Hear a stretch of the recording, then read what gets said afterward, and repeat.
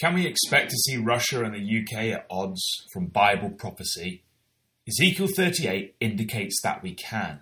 And in this week's Bible in the News, we will consider Britain and Russia in that prophecy. Hello, this is Matt Davies joining you. Ezekiel 38 is a fascinating prophecy because it outlines to us the state of the nations in the latter days. This phrase, the latter days, is very interesting to consider. When we come across phrases in the Bible which repeat, it is because God, through his inspiration of his prophets, is revealing something for us to consider. The latter days is a signpost phrase. It is referring to a specific time in history. Consider what the Bible has to say about this time period of the latter days. Firstly, the people of Israel will have returned to their land after a period of dispersion, Hosea 3 verse 5. We have prophecies about other nations. For example, the nation of Moab, the area of Jordan, would be restored after a time of non-existence, Jeremiah 48 verse 47. We read that Israel will be victorious over their Arab neighbours in Numbers 24 verse 14.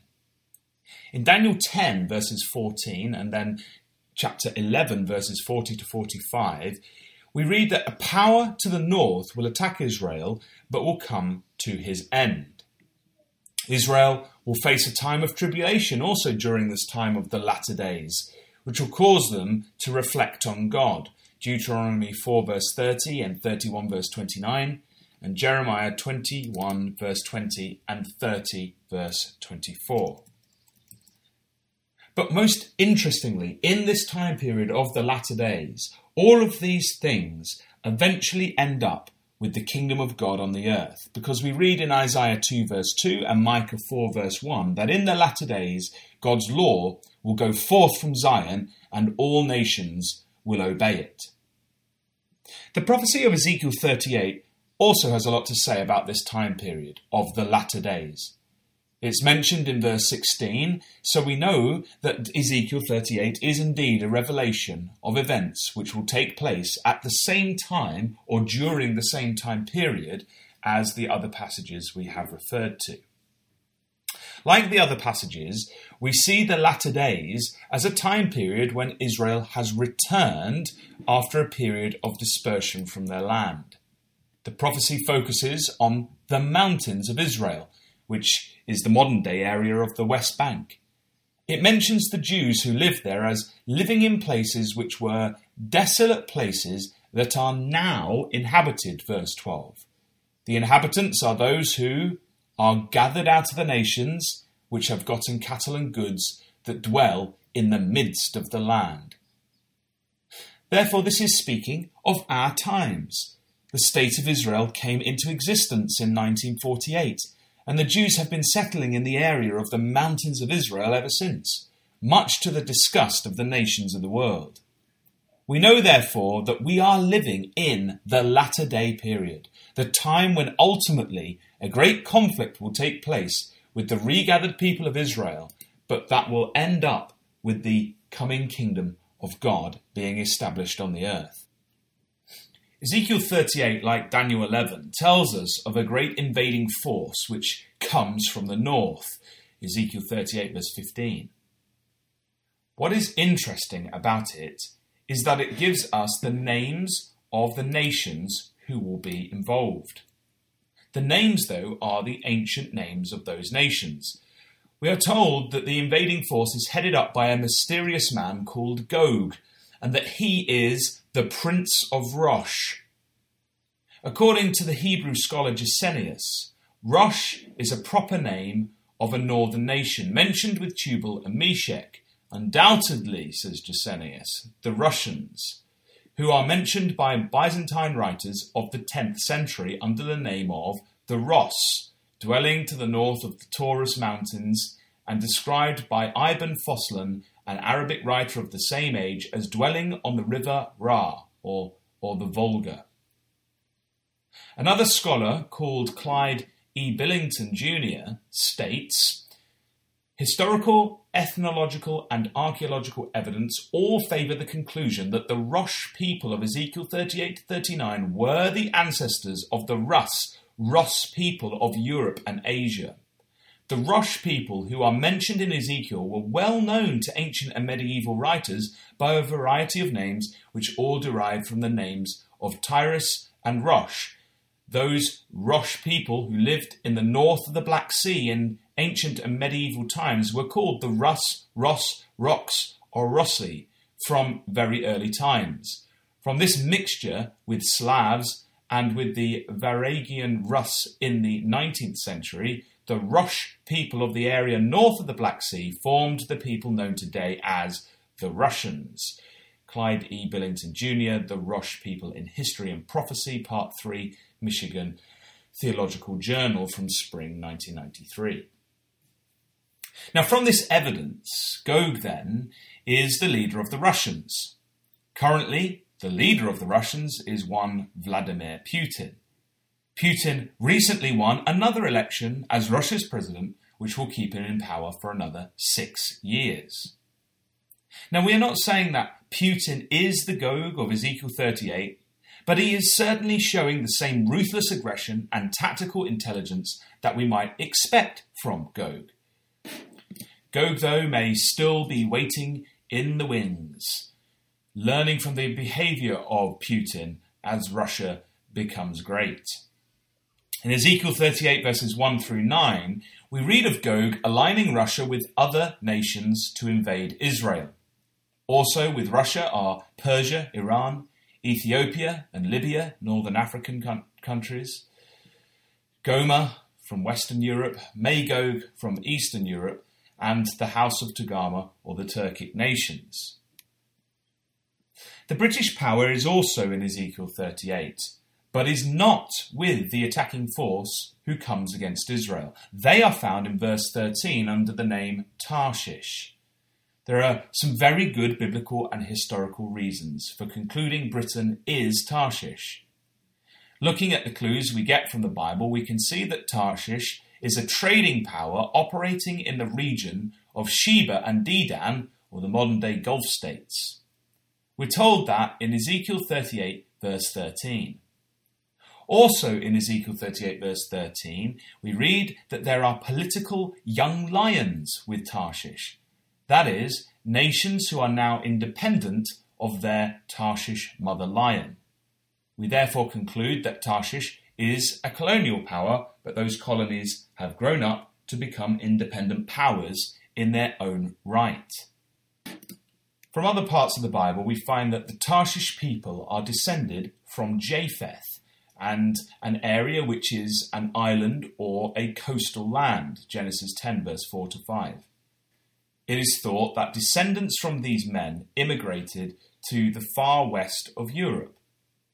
In passages such as 2 Chronicles 9:21, Psalm 48:7, Isaiah 2 verse 16, 23 verse 1, 60 verse 9, and also in Ezekiel 27 verse 25, Tarshish was known as an ancient maritime power. Some of the oldest boats ever discovered have been found in and around Britain. Tarshish was an ancient trading power who was active in global markets and in the past particularly traded with India. 2 Chronicles 9 verse 20 to 21 teaches us this. In Isaiah 23 verse 6 we also read a prophecy of how Tarshish would take over from the trade of Tyre, the ancient Phoenicians. And from Ezekiel 27 verse 12 we can see that in ancient times Tarshish was a source of silver, iron, tin and lead, and it traded these with the ancient Phoenicians of Tyre. These metals are located in abundance in Britain, and there is abundant evidence that they were mined and traded in ancient times. When you piece all of these things together, it would appear that only Britain fulfills the requirements of the biblical clues of who Tarshish is. But what does this Tarshish power do in Ezekiel 38? Well, 2 points here. Firstly, Tarshish is on an opposite side to the Ross power. And the second point is that when Russia and her confederacy invades Israel, the Tarshish power can only say, "Art thou come to take a spoil? Hast thou gathered thy company to take a prey, to carry away silver and gold, to take away cattle and goods, to take a great spoil?" Verse 13. Although they pose this question, it does not appear that any action is or can be taken against the aggression of Gog. Therefore, we can expect from these 2 points that in the time period of the latter days when Israel have returned to their land, a distancing of the powers of Britain and Russia will occur. We can expect Russia to be dominant and aggressive, and Britain, although having the pride to verbally stand up to the Russian power, to not have the teeth to do anything to stop an invasion from Russia into Israel. The events in the news we are witnessing indicate that these predictions from the Bible are holding true. On March the 3rd this year, a 33-year-old Russian lady called Yulia arrived in London from Moscow. She was there to visit her father, Sergei Skripal. Mr. Skripal was a former Russian double agent. Sergei Skripal was jailed by Russia for spying for Britain, but released as part of a spy swap between the US and Russia in 2010. Apparently, according to the Evening Standard, he had recently written to Vladimir Putin and asked to be pardoned so he could visit his home country. On March the 4th, Yulia was in Salisbury, in the south of England, and met up for a drink with her father, Sergei. At about 2:20 p.m, they went to a pizza restaurant, and 2 hours later, they were found on a bench outside that same pizza restaurant. A member of the public was calling 999 after seeing the pair in a terrible condition. They were showing all the symptoms of a serious poisoning, and it was doubtful the pair would survive. The next day, Wiltshire Police declared what was happening as a major incident. Boris Johnson, the UK Foreign Secretary, declared that Britain would respond appropriately and robustly if Russia was involved. On March the 12th, the British Prime Minister, Theresa May, gave a speech and revealed that the Skripals were poisoned with a Russian-made nerve agent called Novichok, and called on Russia to give a credible response. She set a deadline for Russia to respond, but they chose not to. The Prime Minister said that there were 2 possible explanations. She said, quote, "Either this was a direct act by the Russian state against our country, or the Russian government lost control of this potentially catastrophically damaging nerve agent and allowed it to get into the hands of others."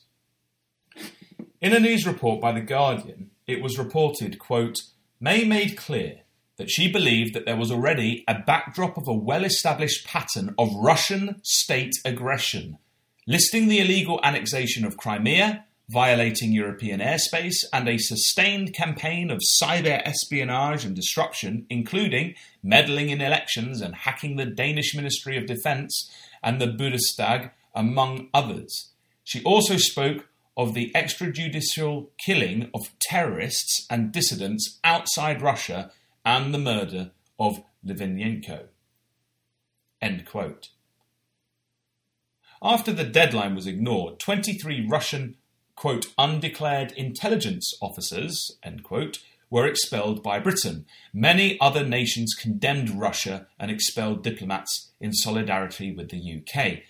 Britain has not shown their evidence that the nerve agent was Russian, and this has led to some in the international community condemning Britain. Russia denies all connections with the attack. But the game continues, though, because on the 7th of April, the BBC ran a report entitled "Russian Spy, Embassy Request is Diversionary Tactic, Says UK." The report has come after Russia has asked for a meeting with the UK to discuss the incident. The report stated, quote, "The Foreign Office has described a Russian request for a meeting with Boris Johnson on the Salisbury poisoning as a diversionary tactic. The Foreign Office said Russia's response had been unsatisfactory as it had been 3 weeks since Russia was asked to engage constructively.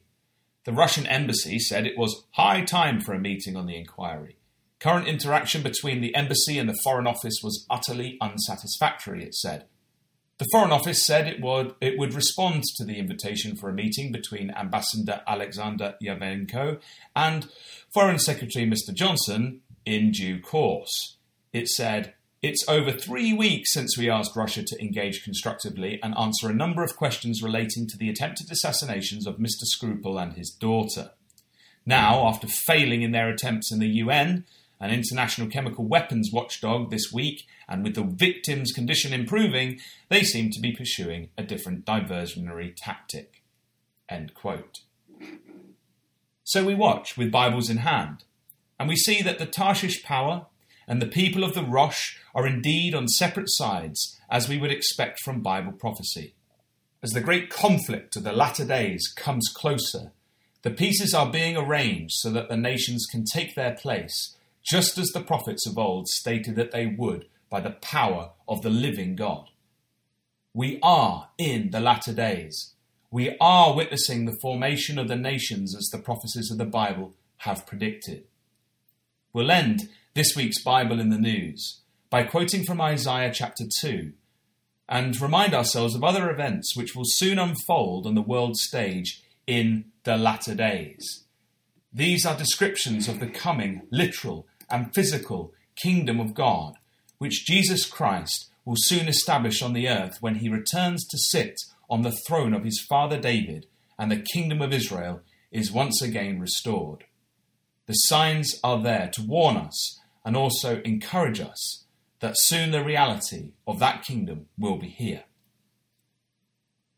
And it shall come to pass in the last days that the mountains of the Lord Yahweh's house shall be established in the top of the mountains, and shall be exalted above the hills, and all nations shall flow unto it. And many people shall go and say, Come ye, and let us go up to the mountain of the Lord Yahweh, to the house of the God of Jacob, and he will teach us of his ways, and we will walk in his paths. For out of Zion shall go forth the law, and the word of the Lord Yahweh from Jerusalem. He shall judge among the nations, and shall rebuke many people. And they shall beat their swords into plowshares, and their spears into pruning hooks. Nations shall not lift up sword against nation, neither shall they learn war any more. Isaiah chapter 2, verses 2 to 4.